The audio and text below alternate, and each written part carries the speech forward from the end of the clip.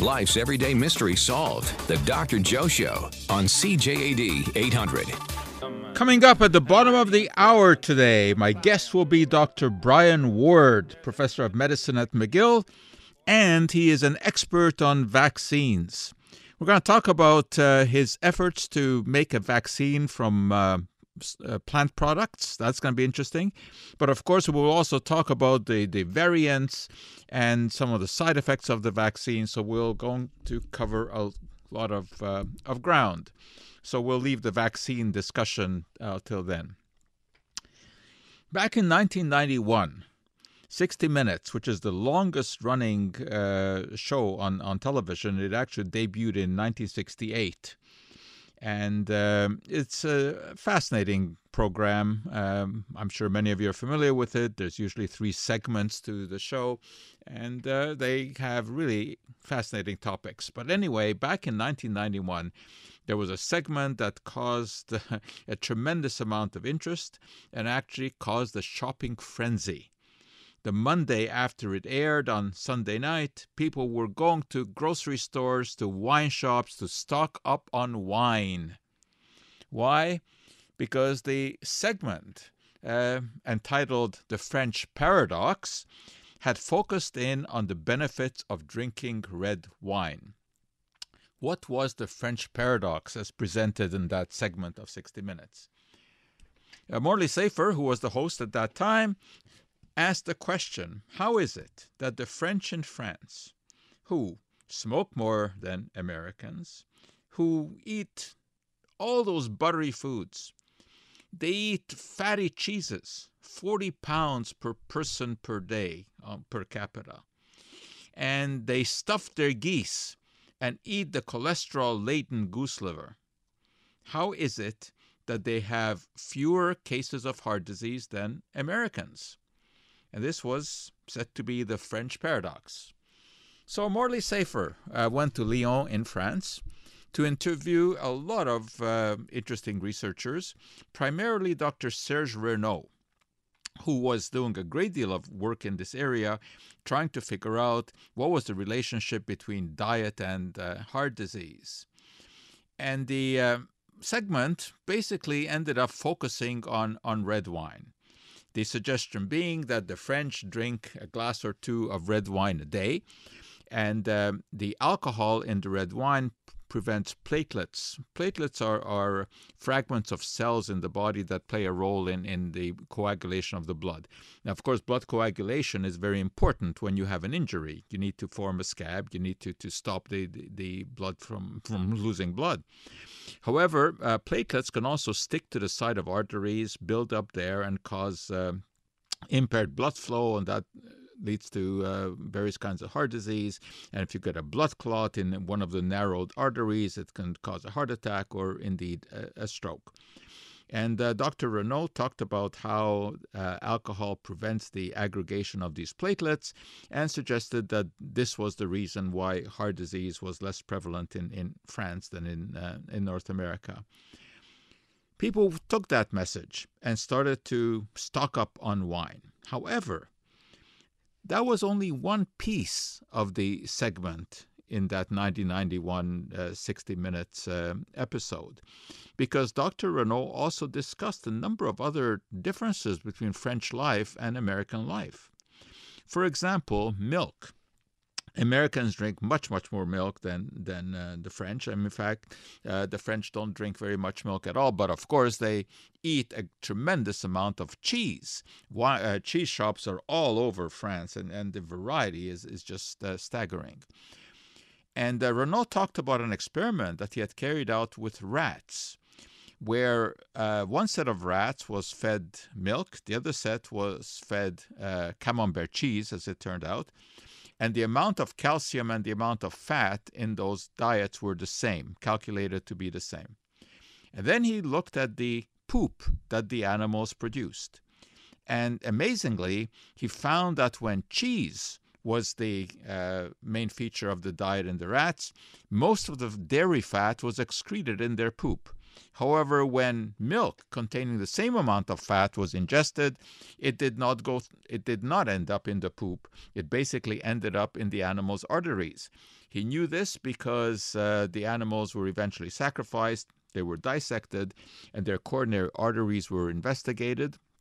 And it turned out that they had arterial deposits in the wine group, in the milk group, but not in the cheese group.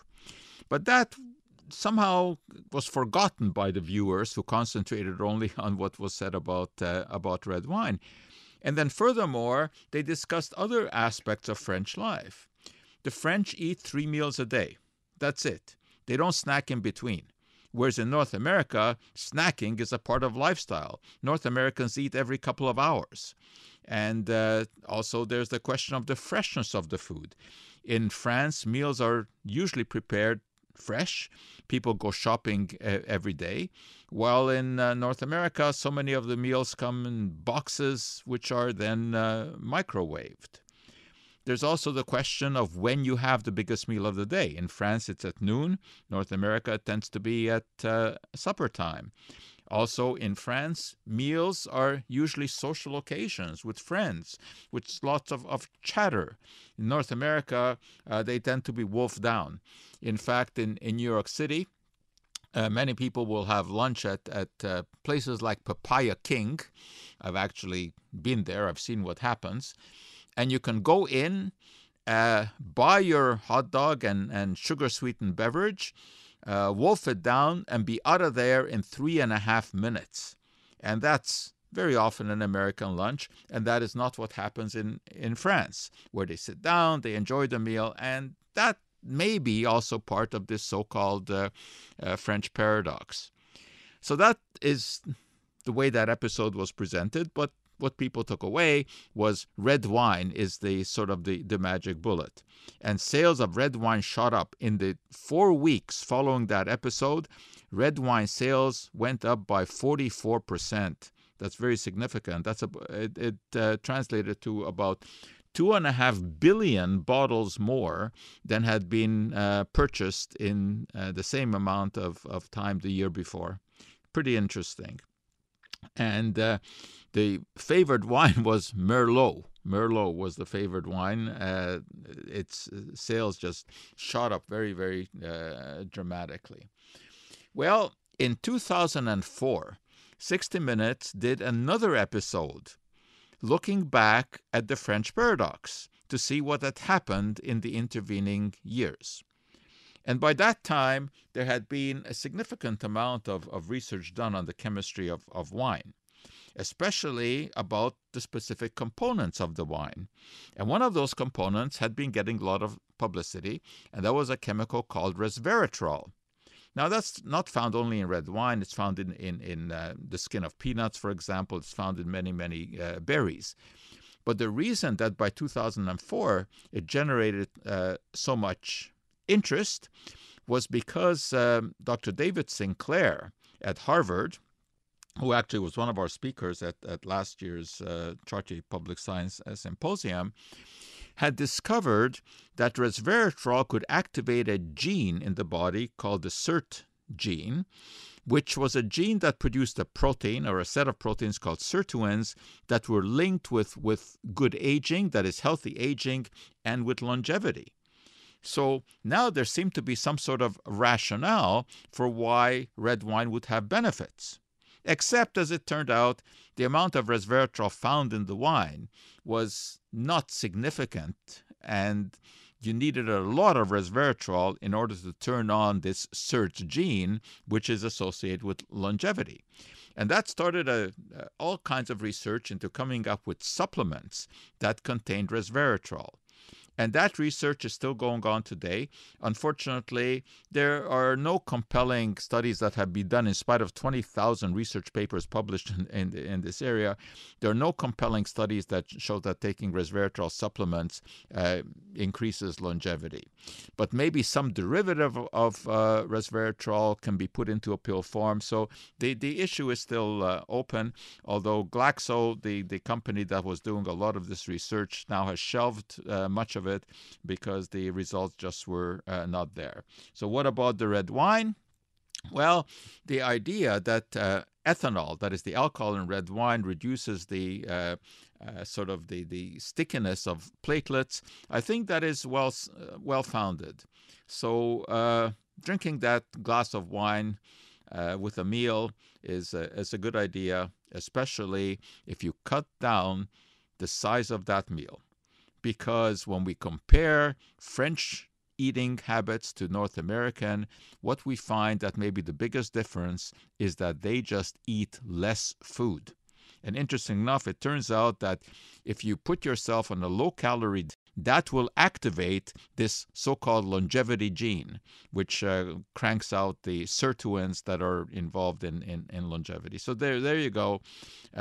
Nothing wrong, I guess, with drinking 1 glass of red wine a day, but you don't want to overdo it, obviously, because ethanol is also a known carcinogen. All right, we're going to take a break here. We're going to check for traffic. You're listening to the Dr. Joe Show.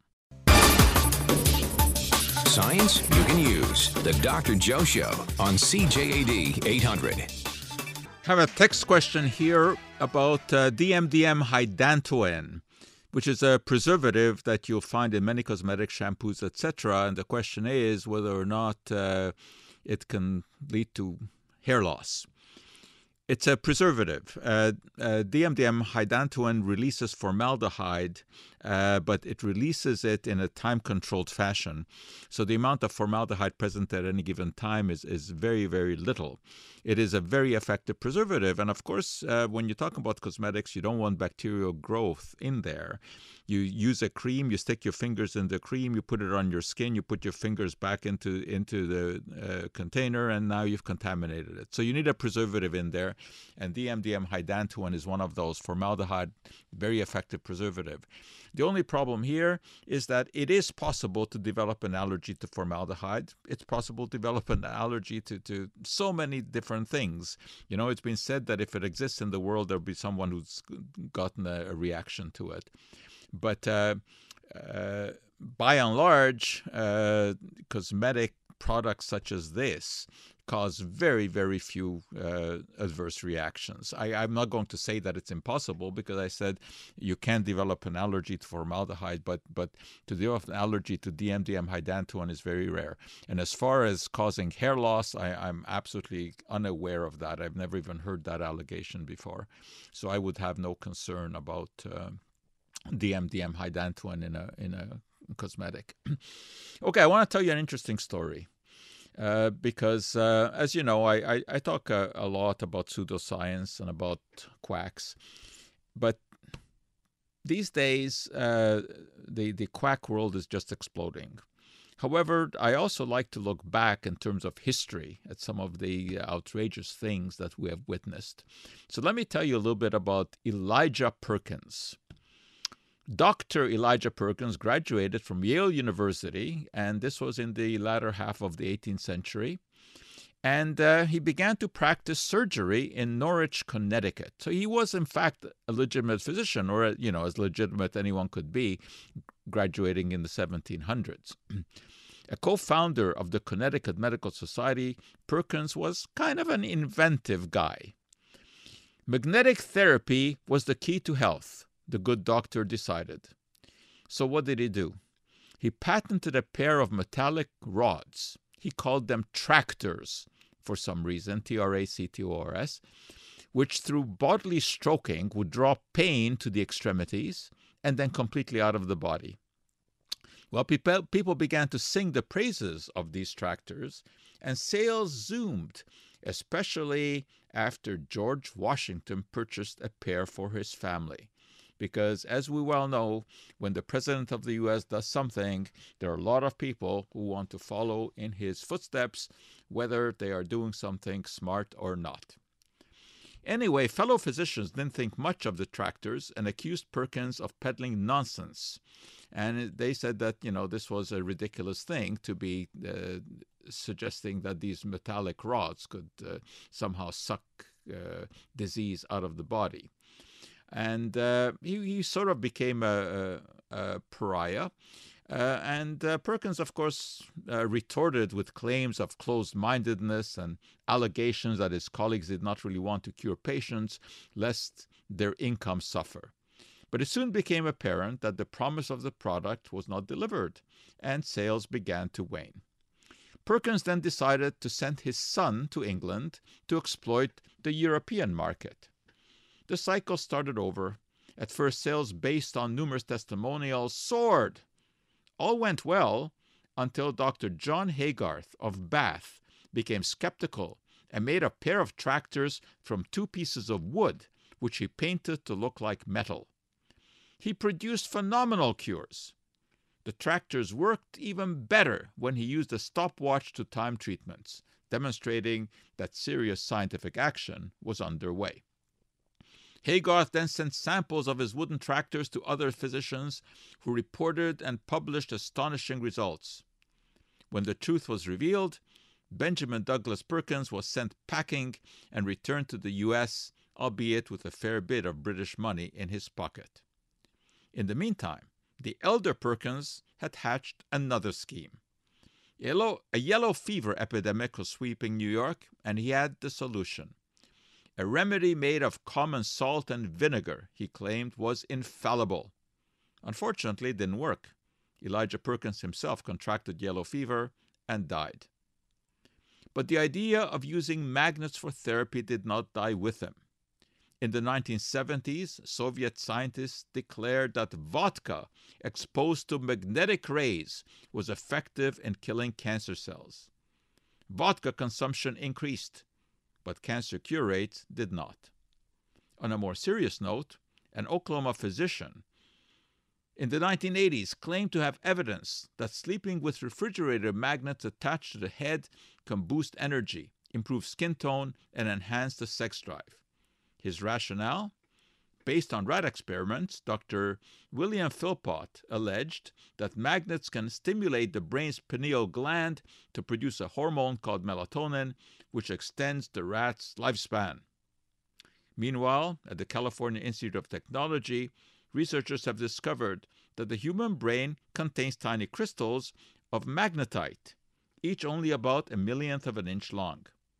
They suggest that somehow these crystals may regulate cell function, which could then be either positively or negatively affected by exposure to external magnetic fields. Fascinating.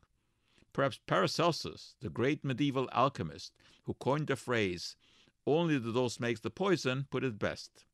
Magnetism is the king of all secrets, he proclaimed. And today, of course, we still don't know exactly how magnetism works. It is a fascinating phenomenon, and it's not surprising that people are so intrigued with it and have ascribed various kinds of miraculous cures to being stroked with magnets. All right. We have all kinds of risks in life, right? And of course, I've spoken many times about the risks of smoking cigarettes. This was one of the first well-established relationships between illness and some sort of habit. And if you're looking for another reason to give up smoking, let me tell you about it. Home fires kill more people in North America than all natural disasters combined. And the prime cause of home fires is not faulty electrical wiring or a malfunctioning furnace. It is the cigarette. Numerous fires are started by smokers falling asleep in bed with their still glowing cigarettes kindling the sheets, pillowcases, or carpets. Pipe smokers and cigar smokers rarely suffer this fate. That's because cigarettes are specially treated, so they should not extinguish easily in order to eliminate the constant relighting that afflicts pipe smokers. The process is simple. The paper and tobacco are treated with saltpeter or potassium nitrate. Saltpeter has an undeserved reputation as a killjoy when placed into the food of men with amorous thoughts on their minds. But as a combustion aid, it is excellent. When potassium nitrate is heated, it decomposes to potassium nitrite and oxygen. The oxygen, of course, supports combustion and keeps the cigarette lit.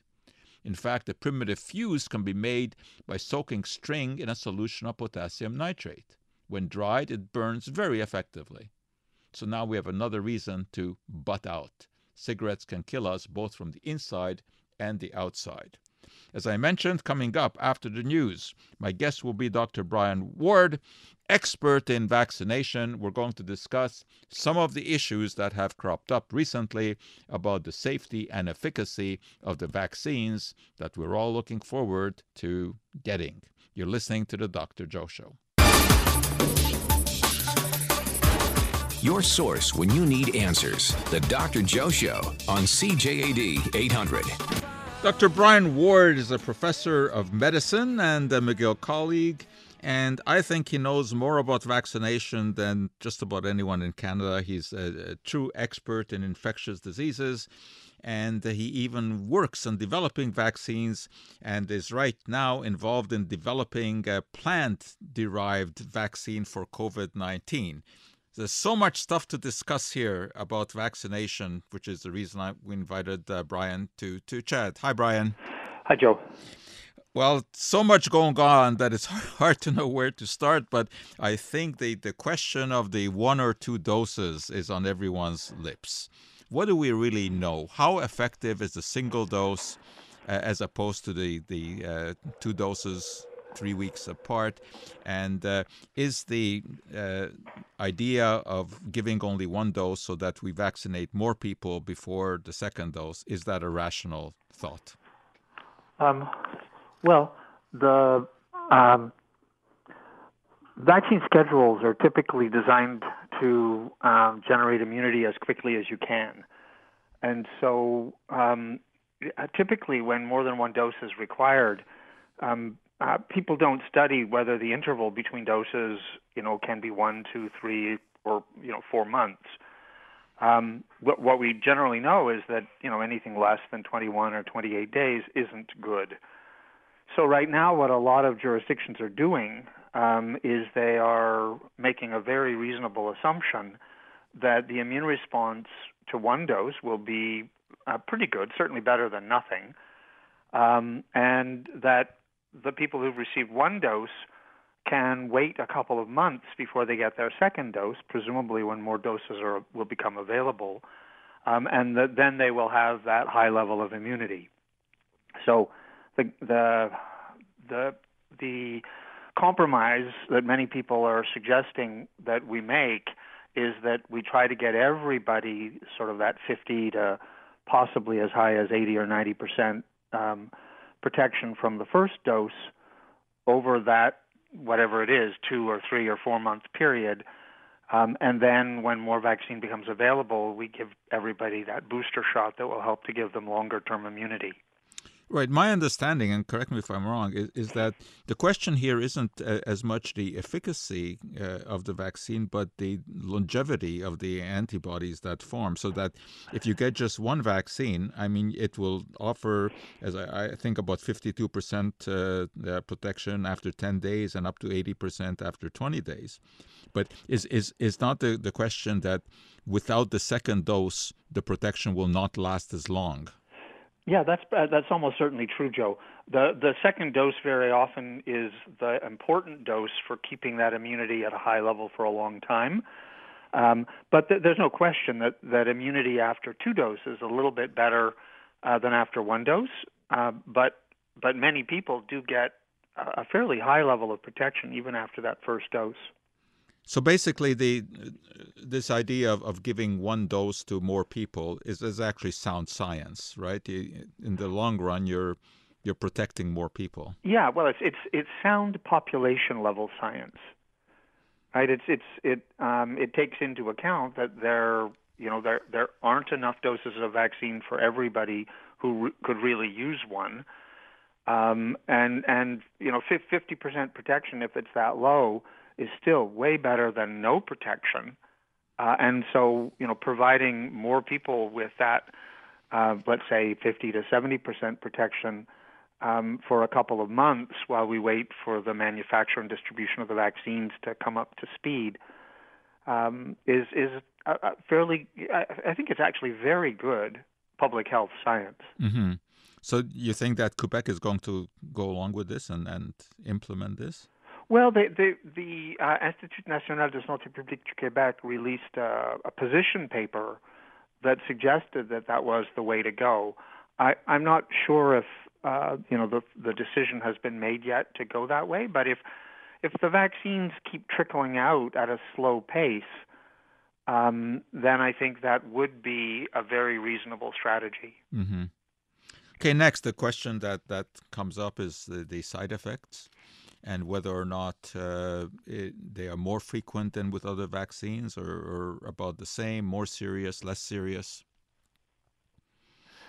Well, yeah, it's a good question, and everybody is listening to the horror stories on the one side of people who say they've had horrible reactions, and we also are starting to hear stories about people who say like some of the 80 and 90-year-olds who say I got the vaccine and it was nothing. So the data from the clinical trials shows that these vaccines, and I'm saying these vaccines, these are the ones that have published results. They are fairly reactogenic. They cause a fair number, probably the majority of people, to have some local effect, certainly pain at the injection site, and fairly high numbers, 20-30% after the first dose will have things like headache or fatigue, a little bit of chills. And then for most of the vaccines, there's actually a little bit of an increase with that second dose. And the second dose, under the regular schedules, comes between 21 and 28 days after the first. So you're kind of ready for it. Mm-hmm. And so unlike many of our other vaccines where the second or third dose have a little bit lower reactogenicity, these pandemic vaccines appear to be at least as reactogenic with the first and the second dose. So that might be another good reason to perhaps spread out the time between the first and the second to give people a chance to forget Mm-hmm. how sore their arm was. Now, most of the serious reactions, the anaphylactic reactions, although there have been very few, have been in people who already had known allergies and had prescriptions for EpiPens. Yeah, that's true. So the numbers vary. I've heard 21 and I've heard 28 or 29 cases of anaphylaxis. But the large majority of those cases, as you say, are in people who have a history of allergy to other things and serious allergy to other things because they're carrying an EpiPen. They also happen quickly. The large majority of them have happened within 30 minutes during that period of observation that you're asked to stay at the vaccination site. Yeah, one of my concerns, and I've voiced this before, is that when you have so many people being vaccinated in a relatively short time, there will be some people who die, nothing to do with the vaccine, right? I mean, just statistically. And the anti-vax people will jump on that. And this is already happening. There was this case of this physician, I think in Florida, who died. And there's absolutely no evidence that it had anything to do with the vaccine. I'm not sure that they've really determined exactly what he died from. But of course, they're already publicizing this, that, because he died within 24 hours or whatever of getting the vaccine, that, that was the case. And I think it's important to point out to people that statistically, when you're talking about millions of people being vaccinated, some will die within 24 hours of vaccination, nothing to do with the vaccination. Sure. Yeah. And I think anybody who's ever been involved in a clinical trial with older individuals, you of course need to be prepared for that. All of the studies of influenza vaccines in older individuals have fairly high rates of people who end up in hospital or dying simply because you are vaccinating people who are over the age of 65. Generally, in fact, in all of those influenza vaccine studies in older people, the rate of hospitalizations and deaths is just as high in the placebo arm, the people who got a mock vaccination as those who got a real vaccination. So. Right. And of course, in the both the Pfizer and the Moderna trials, there were people who had serious reactions in the placebo arm. And of course, that doesn't get the publicity that that it should get. Then we also have this issue, of course, with the variants. And I want to get into that because that's kind of a complex thing. But we've got to take a little bit of a break here to check for traffic. Can you just hang on for a couple minutes and we'll talk about this, and then we will talk about the company that you're involved with producing the plant-derived vaccine. My guest is Dr. Brian Ward, professor of medicine at McGill and an expert in vaccination. We'll be right back. Life's everyday mystery solved. The Dr. Joe Show on CJAD 800. Grade A milk emulsified, maltodextrin alkylide, silicon dioxalide, lots of sugar. Hey, all right. My guest is Dr. Brian Ward, professor of medicine at McGill, an expert on vaccination. And we're going to talk about these variants. And over the last couple of weeks, I've learned more about these variants than I ever thought I would ever have to delve into. Much of it I learned from you. So what's going on? How much should we worry about these variants, and what exactly are they? Unfortunately, RNA viruses, all RNA viruses, mutate faster than other viruses because they don't have the genetic machinery to correct mistakes that they make when they're replicating themselves, when they're making other copies. So all genetic machinery makes mistakes occasionally, and RNA viruses make mistakes more frequently than most. The SARS coronavirus that came out of Wuhan is an RNA virus, and so it has been mutating the whole time. Mutations often cause, are a dead end for the virus, where that mutation actually harms the virus, and of course that variant doesn't survive.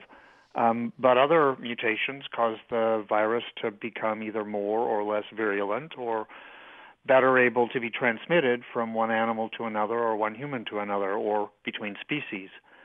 And it looks like the variants that have emerged recently in the UK and possibly also in South Africa have a better ability, for one reason or another, to move from one human being to another. So they transmit more effectively, and of course that's a big problem. They don't appear to be more dangerous, but from a public health point of view, of course, a virus that transmits more easily is more dangerous. And of course, it means that this 2-meter distance, right, that we've been talking about, which basically is an educated guess, should probably be lengthened, right? Because if it's more infectious, you probably need fewer viral particles to be infected. Well, yeah, as I said, we don't really know yet whether the increase in its ability to transmit is because there's more virus in the nose or of somebody, or perhaps even that it makes people sneeze more often.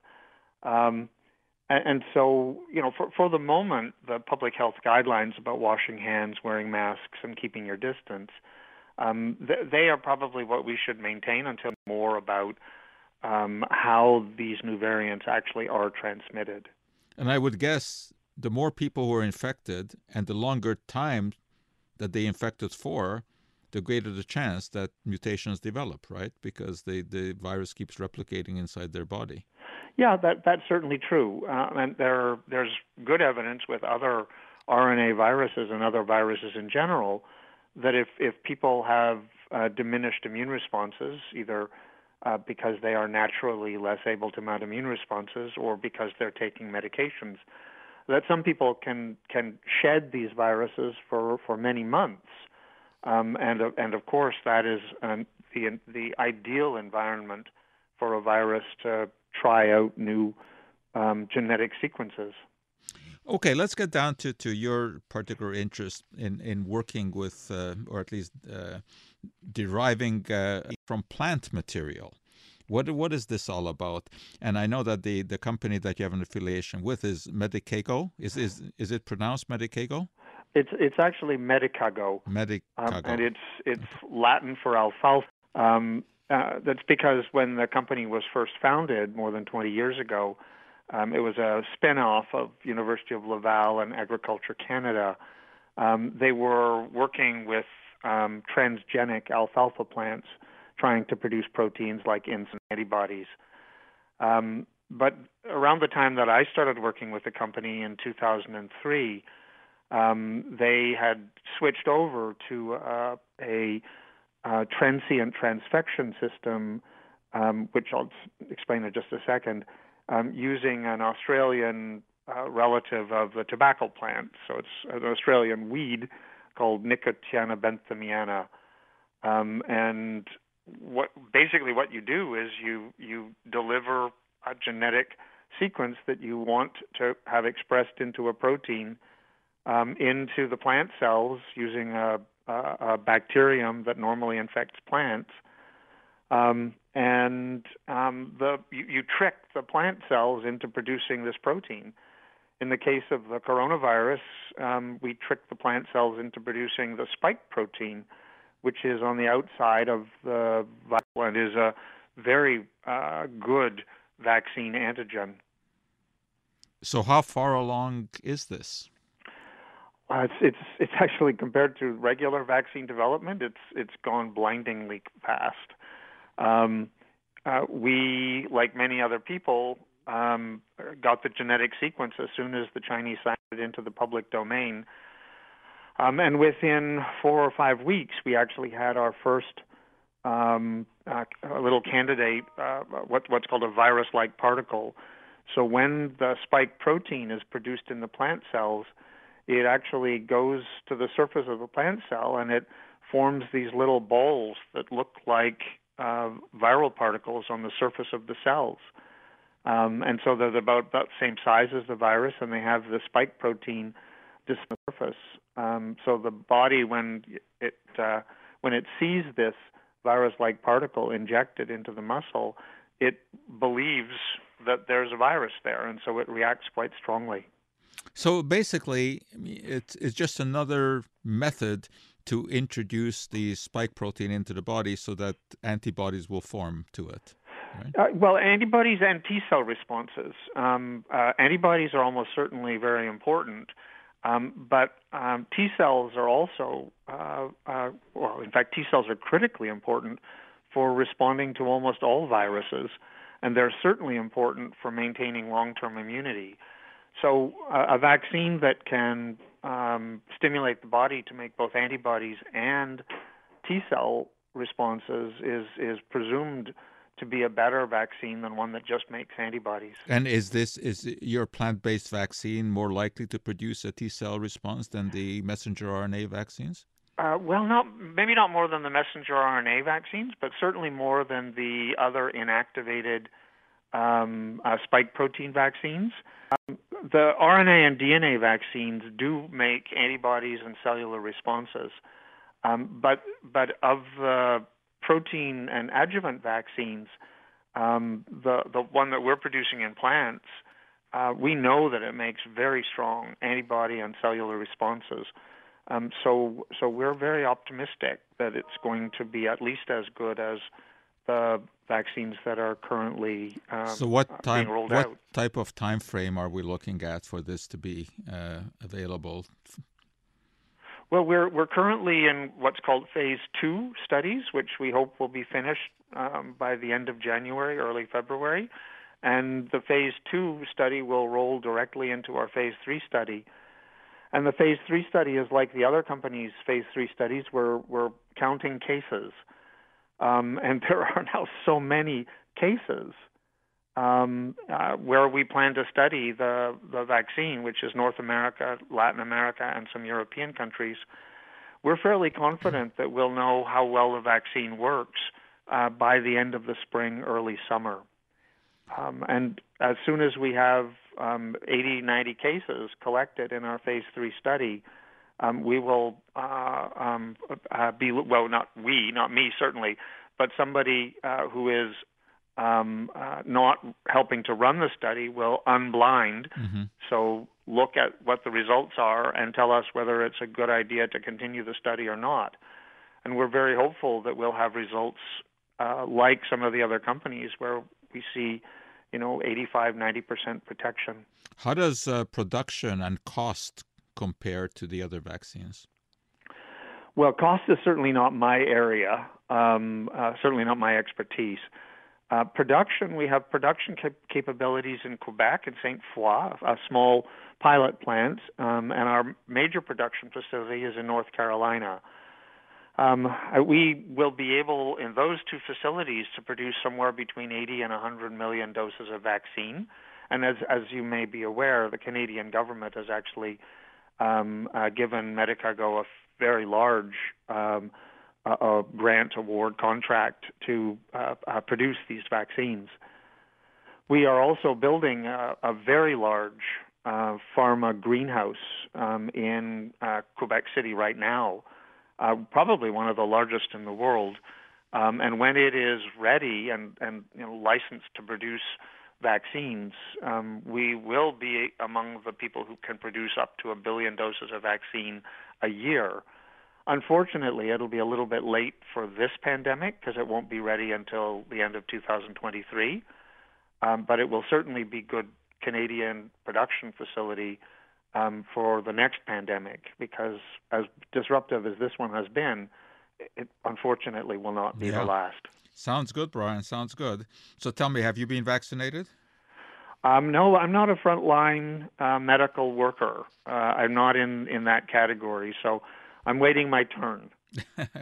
Okay. And just finally, because we only have a few seconds here, all this business, the talk out there from the fearmongers that somehow the messenger RNA vaccines will alter our DNA and make us into genetic mutants, and that we don't know the long-term consequences and we could be looking at a catastrophe.